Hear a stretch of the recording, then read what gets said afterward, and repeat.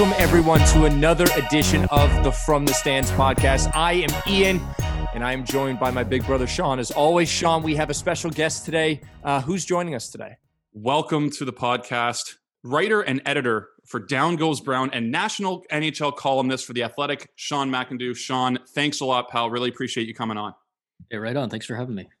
So we want to dive right in here. And, you know, Down Goes Brown has been around for over 12 years now and has become one of the most popular reads in all of hockey. And I think and I'm not going out on a limb here, but I think a large reason for that is your writing style.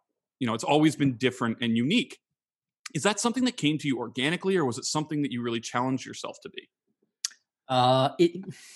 There was an organic element to it. I had always been a writer. I mean, that was my thing, even growing up as a kid. I wanted to be a sports writer. I wanted to, I grew up in Toronto in the 80s and early 90s, which was a golden era of sports writing, like where Milt Dunnell, Jim Proudfoot, Jim Hunt, all of those guys. And, I would just devour those columns. And I was like, I want to be that guy. And I grew up and I ended up going to school for journalism, and I did, I worked at newspapers and stuff like that. And I realized I didn't really like that part of it. I didn't like being a reporter. I didn't like calling people and going places and knocking on doors.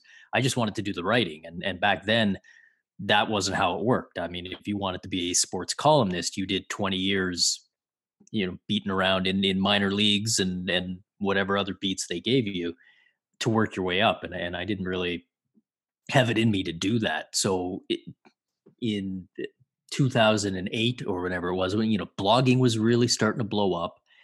And I was like, oh, this is great. This can be an outlet. Because until then I had been like, the guy in the fantasy football league who like sends the way too detailed season previews. Yeah. You're talking to my brother here who does draft grades for our dynasty pool, Sean. Exactly. And you're like, this is great, but also like you got a little too much time on your hands. So, okay. Like I was that guy. And so then the blogs come along and I'm like, all right, I can put this out in the blog. And as far as the writing style, it was sort of a case where I was a little bit all over the map. And part of that was me trying things. And part of it was, they talk about finding your voice. And there was some of that. But I mean, by the time I was doing this, I'd been writing in different places for long enough. I had a kind of a sense for what worked. And you can sort of see that if you go back to my site and look in the archives of the first few months. Like sometimes I'm trying to be very serious, and sometimes I'm trying to be like the big Homer fanboy, and sometimes I'm trying to be the opposite of that. But what I did find is there was like a certain style of writing, like a for lack of a better term, sports writing with a sense of humor was something there wasn't very much of that out there. Right. And so I wrote the kind of stuff that I wished had already been out there that I'd be reading if it was there. But there wasn't very much of, and that just seemed to be what clicked with the audience. And if it hadn't, and if the serious stuff or the Homer stuff had been what clicked, that's probably where the path I would have headed down, and it probably wouldn't have worked out. So I was fortunate that the audience told me the right answer once I sort of put the multiple choice in front of them. I have to say, I feel a little hurt that I was put on blast for my football draft grades I do every year, but it seems like everyone enjoys them, so I'm going to keep riding with it. One thing I did want to mention to you is, you are very unique in the approach that you take, not just to the writing, but the things that you talk about in general. What's your process in terms of deciding what you're going to write about? Because, like this last project we were talking about pre-show, where you take every team, 31 selections, and you can only use every team once with a variety of other criteria that goes along with it. How did you come up with that? Is this something that you just sit down and try and think of, crazy ways to entertain your readers? Yeah. I mean, it really varies. Like the one that went up today, that was one that a reader sent me that question, basically in exactly that format. He said, how about you do this? And I read that and I was like, yep, that'll work. That's a column. I get a lot of ideas from readers, some of which are like that. They're fully formed and ready to go. Some of which are maybe I look at it and I go, okay, that wouldn't work, but what if I put a bit of a twist on it? Or sometimes it's like, there's that would really take a really different angle, but it might spark an idea. I've got a bunch of ideas that I've just kind of come up with my own, usually late at night, usually maybe after a couple of pops, and you throw it in the ideas folder. And a lot of them, like, I'll come back and I'll look at it and I'll be like, no, that's not going to work. That's stupid. But I'll leave it there. And then at some point, either I get desperate enough or I think of the little tweak that might make it work. Like at this point, I've got a pretty good sense of what works and what doesn't. Hmm. And then from there, it really depends. Like it's always dependent on where I've been. Like when I was working at Grantland, I was either the only hockey writer or in sometimes one of two writers they had. So I had to cover everything. And when you're covering everything, you can't get that crazy, at least all that often. Because I mean, people are expecting you to write about like who's going to win the Stanley Cup, what happened in free agency, that kind of thing. Whereas now, where I'm at the Athletic, and there's dozens of amazing hockey writers on the site, I think got most of that stuff covered. So I'm sort of sitting there going, all right, well, I'm never going to be an insider. And even if I was, we got Pierre. I'm not a prospects guy, but we got all the prospects guy. I'm not an analytics guy, but we got all the analytics guys. What can I do? And the answer is I can be the guy who, I'm the history nerd. B, I can be the humor guy, and I can be the guy who just gets weird with something and digs way too deep into it. That's the other piece of it. It's one thing to see the idea and go, oh, that'll be fun. And then you get like 20 minutes into it and you're like, this isn't possible. Forget it. Whereas my personality has always been, I'm like, all right, I got 47 hockey reference tabs open. Let's figure out a way to do this and make it work. Well, you brought up Grantland, and I wanted to ask about that because my brother and I are massive, massive fans of Grantland and by extension, The Ringer, because, they've traditionally employed people like yourself who have unique writing styles.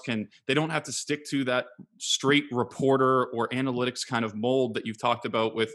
And again, that doesn't mean that the people who are writing that way are doing anything wrong. It's just they've always mixed in a little bit of unique to a lot of the stuff that they do, and that's who we've been drawn to. The Shea Serranos of the world and guys like that who can take any number of ideas and take it 1,000 different ways. So I wanted to know, was that part of the reason that you saw a fit there?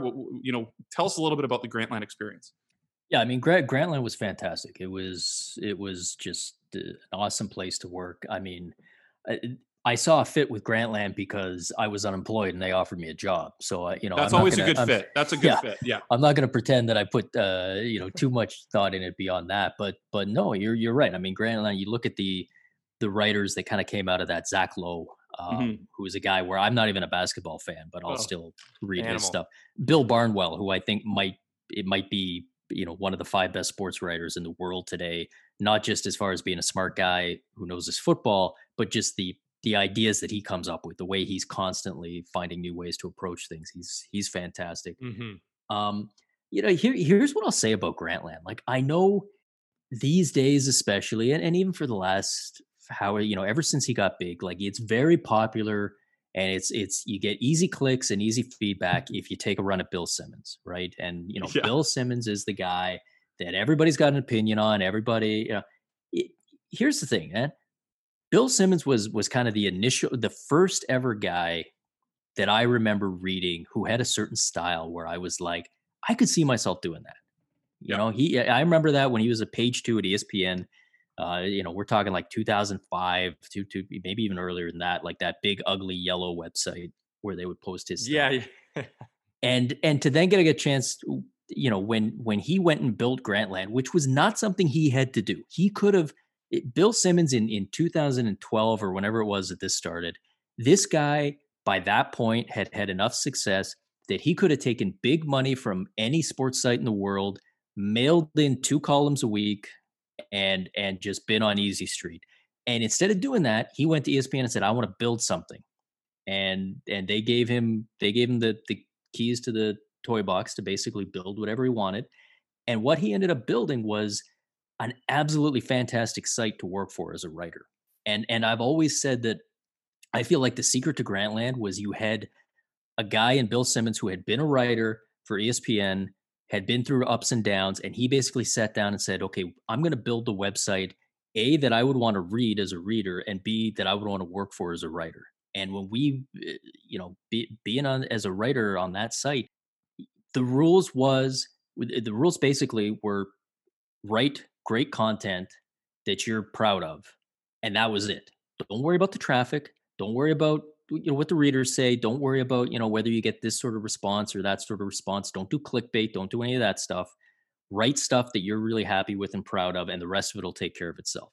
And we can argue about whether the rest of it did take care of itself or not, or whether there could have been a different approach. But I can tell you, as a writer, it was an absolute dream job, and I think Bill Simmons deserves a ton of credit for that. Even if even if you don't like what he does now, even if you want to knock him, even if if he's an easy target, he didn't have to do any of that. He could have done one mailbag a week and Right. one other column and made millions of dollars for the rest of his career. And he didn't want to do that. He went and built something really cool and neat. And I have a career because of that. And there's other guys who could probably say the same. So yeah, Grantland was amazing. It was still to this day my favorite sports site ever, both before and after I wrote for it.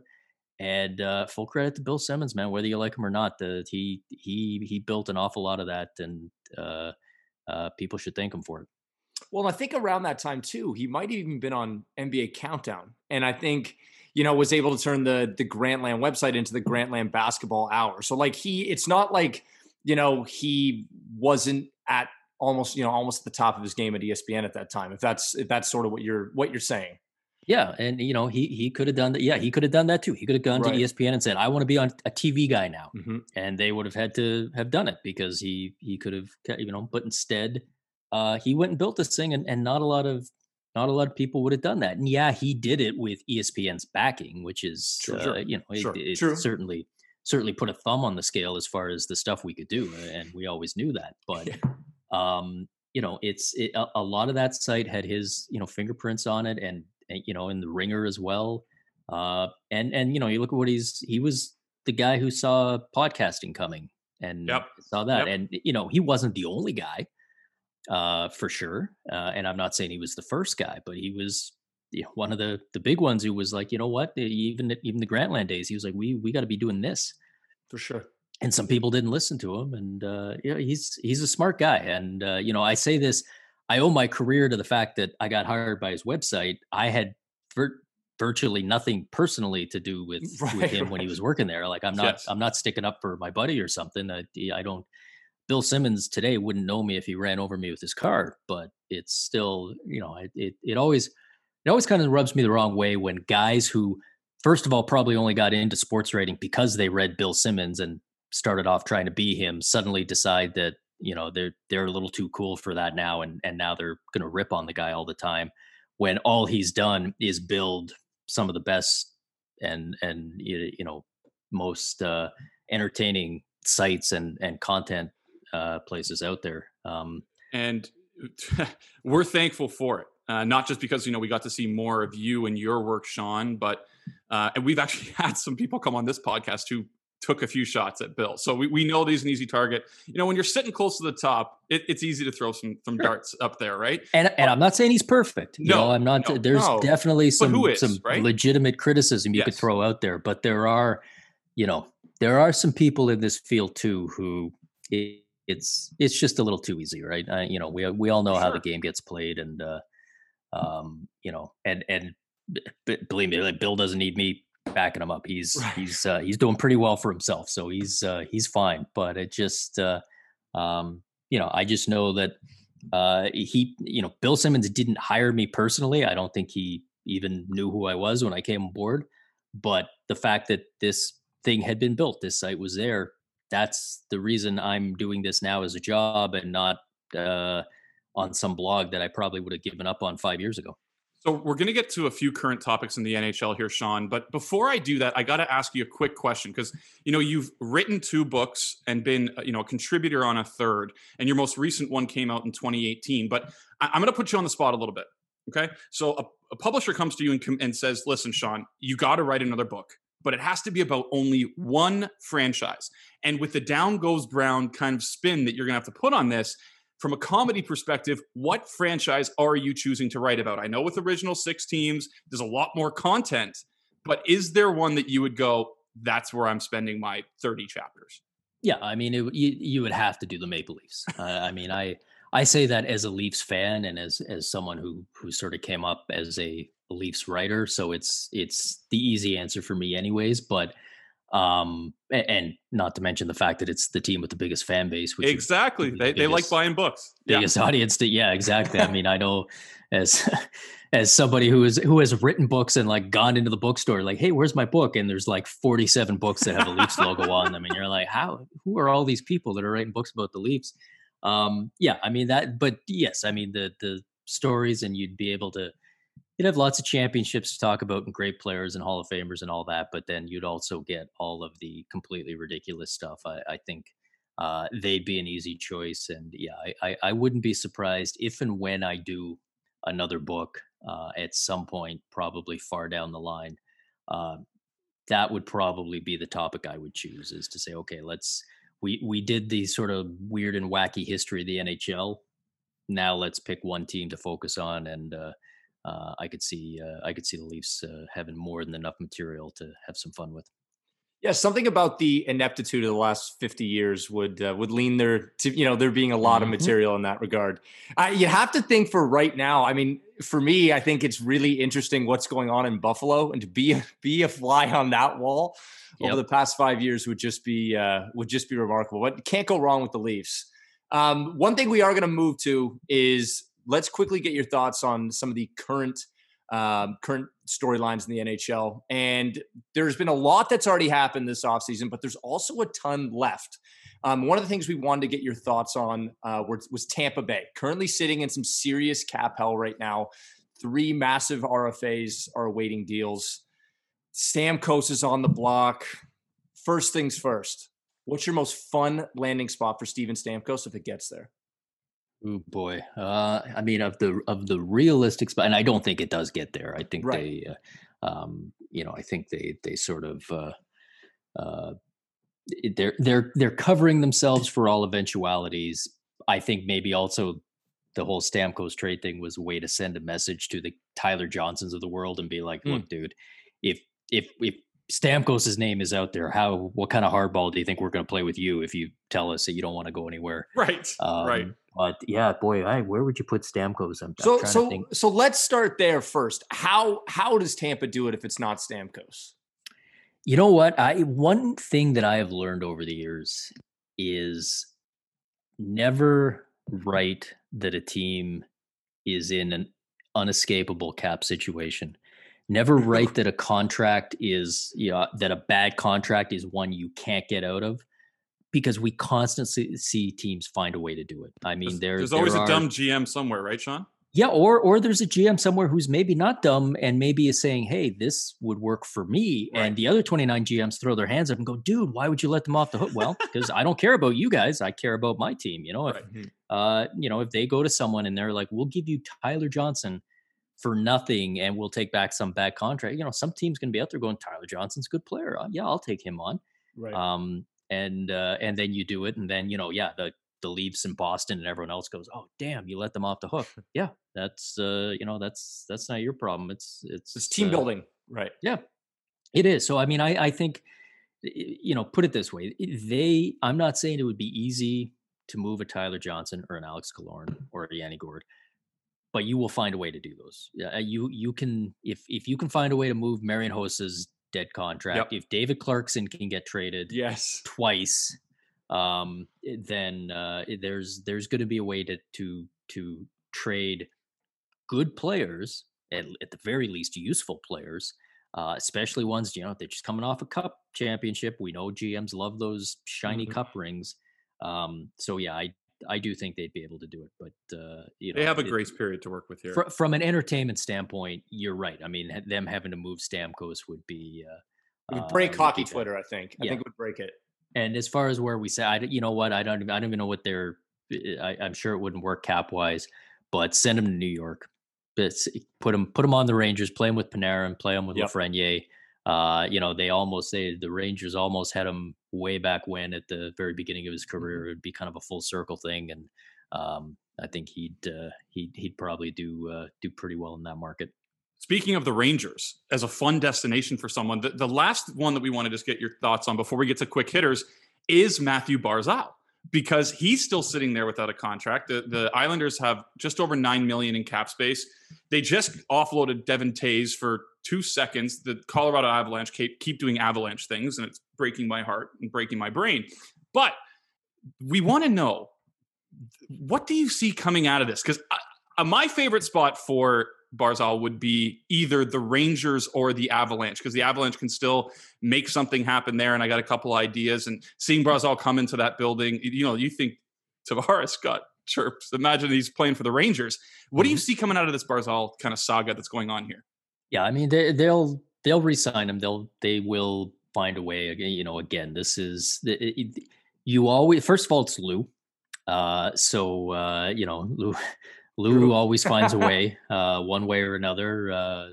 Sometimes it doesn't seem like he should be able to, but he does. And yeah, I mean, there are, if you need to trim salary to keep an elite level player, which I think Matthew Barzal fits into that category. Yep. You do it by trimming. It's like anything else in the NHL. It's the middle class guys who get shaved. It's the $3, $4, $5, $6 million guys. And as it goes with the Islanders, they've got lots of those guys. So the Islanders they're tight against the cap, but they're not a team like the Leafs where they're super top heavy and they've got like 4 or 5 guys making all the money. And you go, well, we can't trade those guys, but so who else do we do? The Islanders are filled with these like $5 million guys. Yes. So, and again, is anybody lining up for Josh Bailey right now? They're probably not going to throw a ton of high level assets at you, but could you find a way to make a deal like that work? Yeah, you probably could figure out. Could you move a Jordan Eberle? Yeah. Do you want to? Yeah. No, you don't want to. Like, those are guys that are important parts of your team. You need to have players like that. But if it comes down to, I can have Matthew Barzal or I can have Jordan Eberle, that's not a hard decision to make at all. So, I mean, that's the way it's going to go. The way we'd like to see it go is for some team to offer sheet the Barzal. We say this every year. This year especially, you'd think there'd be opportunity. But I don't think it's going to happen, and I don't think too many. I mean, remember the last time some GM tried to target Lou with an offer sheet, Lou took their best player and then hit them with tampering charges a few years later. So I don't think he's the one guy that you want to go for. The reason why I said the Avalanche was I just saw a natural fit here of like some form of a Nazem Kadri plus prospect potential to the Islanders. Put some $5 million under the cap at that point. So you have to assume the Islanders are not going to be a cap team. They might probably have some imposed budget. And then you get Barzal in that crazy Avalanche lineup. Just from a hockey fan perspective, I would love to see it. And I think Kadri kind of fits the mold of what the Islanders are. And it would be, I wouldn't like playing against them more every year, but that would be fun. Ian, you wanted to jump in about, Sean, you mentioned offer sheets. Ian, I know you wanted to jump in with something there. Yeah, I know we talk about it every year. Like, oh, is this the year? Is this the year? You'd think with, we don't have the star power of last year. But I mean, there are still some guys out there between Sergachev, Barzal, things like that. Is this the year we see the offer sheet? And, you do have some teams that are sort of looming out there. I think Detroit is very interesting. They have a boatload of cap space. However, it's a very big boat. That's how much cap space they have. And they could be dangerous. Do you see anyone making a move? Or because if they don't, then why do we even have these offer sheets in the first place? Yeah, no, that's the question. I mean, do I see anyone making the move? They probably would have done it by now. I mean, we're weeks into free agency. Yeah. Last year when we had the Sebastian Aho, it was like the first day of, it was like the first hour of free agency when that happened. I'm a little bit surprised. Again, and I've written about this. I get why we don't see offer sheets to the big star players, because they will always be matched. Even if you could make the argument that they shouldn't be matched, like there are cases where, you look and say, well, with this team's cap space, they should take the draft picks. These guys, you got to remember, these GMs of NHL teams, these are like alpha male. These are like super. You are not going to come in and take my player. Screw it. Like, they'll burn their own house down to keep you from robbing their house. Right. Guys, right? So, and the reality is, I know people say, well, the compensation, the draft picks, it's too much. No, it's not. It's not enough. That's the problem. Like my argument has been, we should go back to the old days of player compensation, where you went to arbitration. Each team said, here's a fair trade. And then the arbitrator had to pick. because at least then teams might go, oh, we're going to lose Matthew Barzal. We're going to get something good back. Getting 4 first-round picks isn't good enough for the Islanders for a Barzal. They'd never even consider that a fair trade. So if you're starting from a position where you're going to lose the trade, you're not going to make the trade, and you're going to just you're going to alpha up and refuse to. Bullet.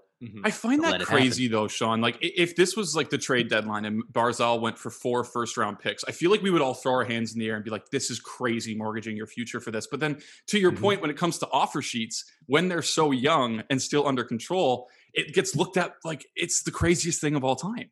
Yeah, but it depends what team it comes from too. Sure. Like if the Red Wings offer sheet Barzal, the Islanders might be looking at that going, those could be top 5 picks. Right. I don't know. Maybe we want to think about it. Whereas if it's some team that's already at the top of the standings, you're like, Colorado does it. Not that they have the cap space, but you're sitting there going, oh, great. So I get the 30th overall pick for the next 4 years. Wonderful. So, the thing that I'm surprised that it used to happen is, it used to be you'd sign an offer sheet, there was compensation, but then the 2 teams had a week to work out different compensation. And you could say, okay, we don't want 4 first-round picks, but give me 2 first-round picks and these 2 guys off your roster. And, there was a way to work it out. But what surprised me a little bit this year is, again, like I'm not surprised you don't see offer sheets for the big names because they just don't work. Even, then last year, with Montreal, with that I don't even know what they were trying to accomplish, but when even the Hurricanes are laughing at you and being like, we've got more than enough money, like that's not going to work. I was surprised we didn't maybe see it for some of the more mid-range guys. Like, and again, like my team's the Leafs. The Leafs were right up against the cap. If some team had come along on like a Travis Dermott type of guy and been like, we'll give you $3 million, I could see the Leafs at that point going, A, we can't afford it. B, it's not good value. And C, this isn't an elite player, so we're not going to spend the next week tearing our hair out over this. You know what? You go ahead and have them, and we'll take the 3rd-round pick or whatever it is. And you lose the prospect at that point. We're done with it. Yeah. Like that's the sort of thing where I could see teams potentially doing it. You look at the Lightning is, Sergachev might fall into that category of the star that you couldn't do it. Cirelli, could you peel a guy like that off with an offer sheet? Maybe that becomes more realistic, but even then, these teams figure out a way to do it. And plus that doesn't even factor in the whole idea of, okay, now you've put a target on your back. And, I don't think we always hear about, some team's going to retaliate with an offer sheet. We've almost never seen that. I think the only time it ever happened was Philadelphia and Vancouver back in the day with Kessler got into it. Other than that, it doesn't happen. But is it literally as simple as these GMs? It's an old boys club, and you don't want to be on the outset. You don't get invited to go golfing when we do the GM meetings. Right. You're the guy who, when you're sitting at the table, it's awkward. And so, like I've said, I firmly believe the vast majority of GMs look at their own job security first, and then what's best for their team second. And I think some of them are sitting there going, I don't want to be that guy who's on the outs with everybody else in the old boys club. And so I'm not going to bother doing something that would make my team better. But that's not really my number one priority. Well, you've been very generous with your time, Sean. So let's get you out of here on this. This is our final segment. It's called Quick Hitters. And what that is basically 10 questions. We throw them to you. Yes, no answer. You can pass, whatever you want. Okay, so we're going to get started here. Ian, you get started with the first hitter. You mentioned in one of your latest articles that the Doug Gilmour trade from the Flames was one of the best trades in Leafs history. What was the worst? The worst trade in Leafs history. It's a long list. Yeah, there's a few. Well, it's a long list. It's not Russ Courtnall for John Cordick. That was a good trade. I've written about that, and I'm the only person who thinks that, including the GM who made it, Gord Stellick. He disagrees with me, but I think that was good. It would be one of two. It would either be Tuukka Rask for Andrew Raycroft, which was disastrous. But I would say the worst was trading the first-round pick for Tom Kurvers in the Eric Lindros draft year. Niedermeyer. Everybody looks at that and says, that's the trade that cost them Scott Niedermeyer. No, it wasn't. That's the trade that cost them Eric Lindros. Because the only reason they finished high enough to get Scott Niedermeyer was because they went all out adding veterans so they wouldn't finish last. They would have gone full tank, would have picked Lindros. Lindros would have reported, and there's your franchise player for the next decade. And he wanted to be here anyway. He would have. He desperately wanted to be in Toronto, right? Remember he sat out a full year, with the Flyers to try to force a trade to Toronto a decade later. So it would have, And now if that happens, then do they still trade for Gilmore? Do they still do whatever else? But that was the dumbest trade. Floyd Smith was a legendary player, terrible GM who was way over his head at the time, and just got taken to the cleaners by our old pal Lou. Incredible angle on it. You have to pick one player in the history of the NHL to beat Zdeno Chara in a fight. Who is it? Oh boy. I mean, Zdeno Chara is a monster, but not a fighter. He's a great fighter. He is a great fighter. And if he had ever decided he wanted to do more of it, he could have been, he could have been scary, but he's also, Zdeno Chara now is like, whoever the heavyweight champion in boxing is now. You're like, you're the champ, but in a different era. This is you put Zdeno Chara against a Bob Probert or even against an Eric Lindros. I don't think I wouldn't go further back than that because I think that the fighting in the 70s and 60s was so different and not as specialized. But or some of the like elite one-dimensional enforcers of the 80s and 90s, the Gino Ojics and Joey Koser would probably be too small to handle it, but some of the bigger guys like that, Tony Twist, I think Zdeno Chara would have found that would be a lot different than slinging around some of the guys who pass for heavyweights today. So not Brian McCabe. You're not picking him? Definitely not Brian McCabe. No. Okay, just wanted to be sure. And not Vinny Lecavalier either. Okay. What is your all-time saddest NHL fan base? Like if you're on Twitter and you just, maybe someone's in the comments and they're just sad. What fan base is that typically from? Yeah. This is funny because anytime I answer this, fans from other fan bases get mad at me and they insist that they are in fact the saddest. I mean, the Leafs are certainly up there.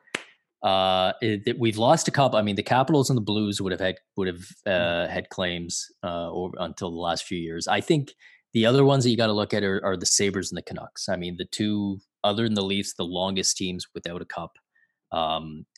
Lots of near misses in different ways. Lots of heartbreak in different ways. Sabres obviously being a mess now.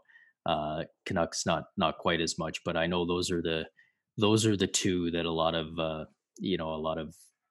fans would point to and say, we're the ones who are down and out the most. And I think right now, at least, if we let recency bias kick in, it's got to be the Sabres.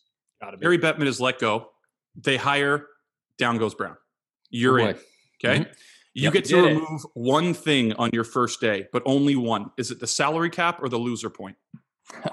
You know what? I'd get rid of the loser point right away. We're fixing the standings day one. There's not even a discussion about it. The cap, I think there's probably better systems than a hard cap, luxury taxes and stuff like that. We could figure it out, but I would need to sit down and understand the economics and this and that.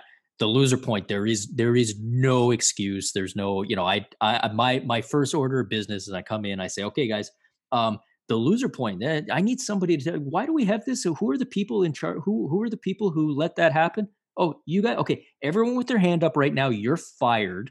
Go home. You never show up again. Security escort them out. We don't have the loser point anymore. We're going to fix the standings. We're going 3-2-1 point system. And anybody who had anything to do with the loser point staying for 20 years is no longer employed. Recently, you talked about Ron Francis and how when he was traded to the Leafs, it was one of those moments where, man, that dude looks really weird in that jersey. Who is the title holder of the all-time, man, that jersey looks weird on him team? Oh, man. For hockey, who?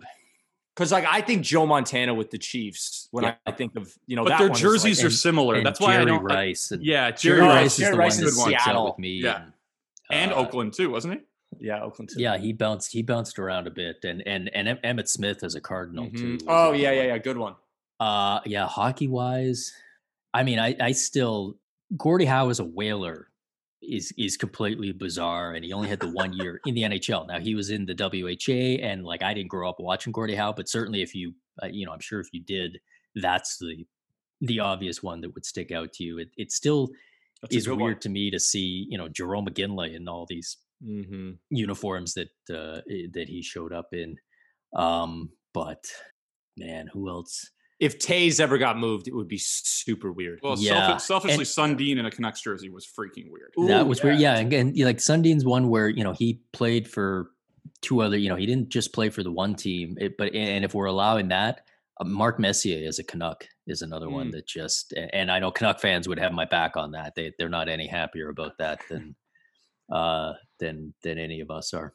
So this might be an unfair question because of the Twitter age, but I'm going to ask it anyways. More hated hockey figure of all time, Brad Marchand or Sean Avery?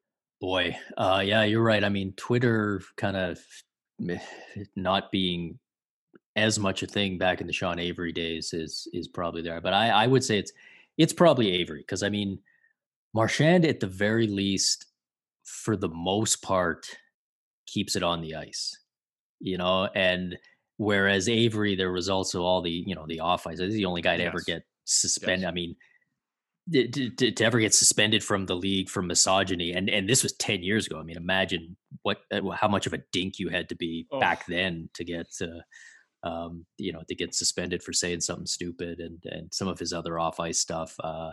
I'd say he's probably the guy. Although, I mean, both of them, it's a hockey thing, man. Like there's people who just lean into it and they'd probably love it. But I mean, Sean Avery, whether you liked him or you didn't, and I didn't like him, he knew what he was.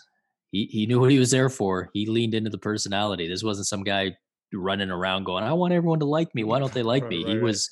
He had no problem being the villain. So you got to at least give him that credit. I think Marchand gets a little bit of a break because of how objectively great of a hockey player he is. That's so frustrating, because we've all, like, I mean, he was a hated player, for years. I mean, going back to that 2011, and then like talk about the ultimate troll move to be like, I can't stand that little third liner on the Bruins, and he's like, oh, okay, well, how about if I become a first liner who scores 100 points a year? And you're like, you can't do that. You've already been in the league 5 years. And he's like, oh, well, I'm going to do it. And you're just like, you bastard. All right. Guy plays with Sid in the Olympics, and all of a sudden he gets like that special Sid fairy dust sprinkled on him, and he turns into this. I remember when he like had this first 30 goal season, like 30 goals, 60 something points. And I was like, there's no way that can continue. And he was like, yeah, you're right. It's not going to continue, because I'm zooming past that, and I'm going to be an all-star every year. It's you got to admit, man, that's commitment to the craft of trolling. What Patrick Laine trade destination gets 5,000 words from Down Goes Brown? Oh boy. I mean, again, I feel like I'm in the same boat as you guys. I know on my podcast, we're always doing this. I'm trying to put everybody on the Avalanche. Like, I really want the Avalanche or the Rangers. I'm trying to put everyone on the Rangers. Or the Rangers. Yeah, that's the other team. I don't, but if we're gonna put him somewhere else, screw it, man. Let's put him on the Sabres too. They're let's just go. Love that. I hate that. And that's it. And we turn line changes off, and Eichel, Laine, and Hall. So and if somebody gets injured, we can throw Eric Stahl in there, and that's it. And we just go, you guys are playing 45 minutes a night, and Jeff Skinner never to be seen again. Yeah, well, and probably some Sabre fans would be okay with that. Couple more here, Sean. Then we're gonna let you go here. Meanest hockey fans on Twitter.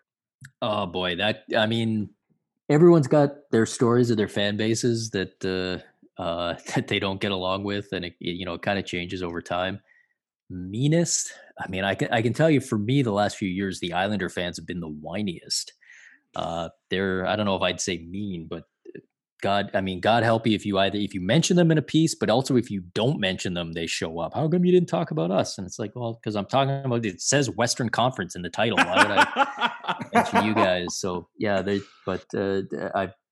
last little while I've been doing better with Islander. I probably just blew it out of the water just now, but and then you got the old school ones, a good Canucks fan or a Habs fan, or even some of the Leafs fans, like they'll come in and they can get pretty ugly with you too.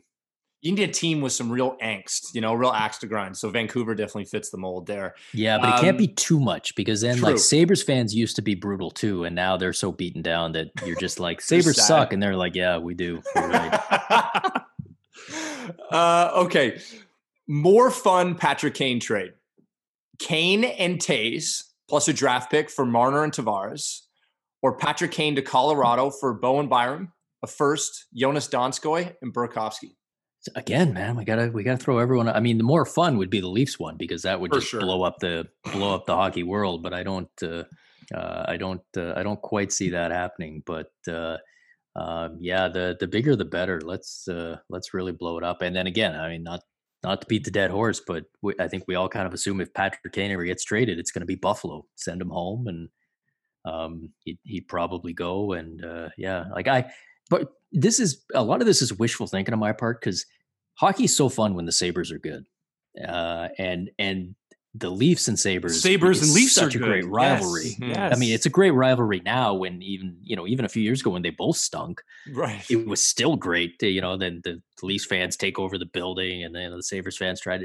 It's great. Like I desperately want a playoff series between those teams in the Matthews-Eichel era. For sure. And I just got to keep adding like imaginary star players to the Sabres roster until it happens. Well, this is it. Last one here, Sean. You made it. Will you come on this podcast again? To be determined. We'll see. We're going to shop all the offers. And perfect. Yeah, we're not shopping, but we're listening. Perfect. And that's all we can ask for. Well, Sean, we really appreciate it. Make sure you check out Sean McIndoe on The Athletic. Down Goes Brown, a staple in hockey. Make sure you're following Sean on Twitter. Check out his podcast, Puck Soup. And again, Sean, thanks a lot for coming on. Right on, guys. Thanks for having me.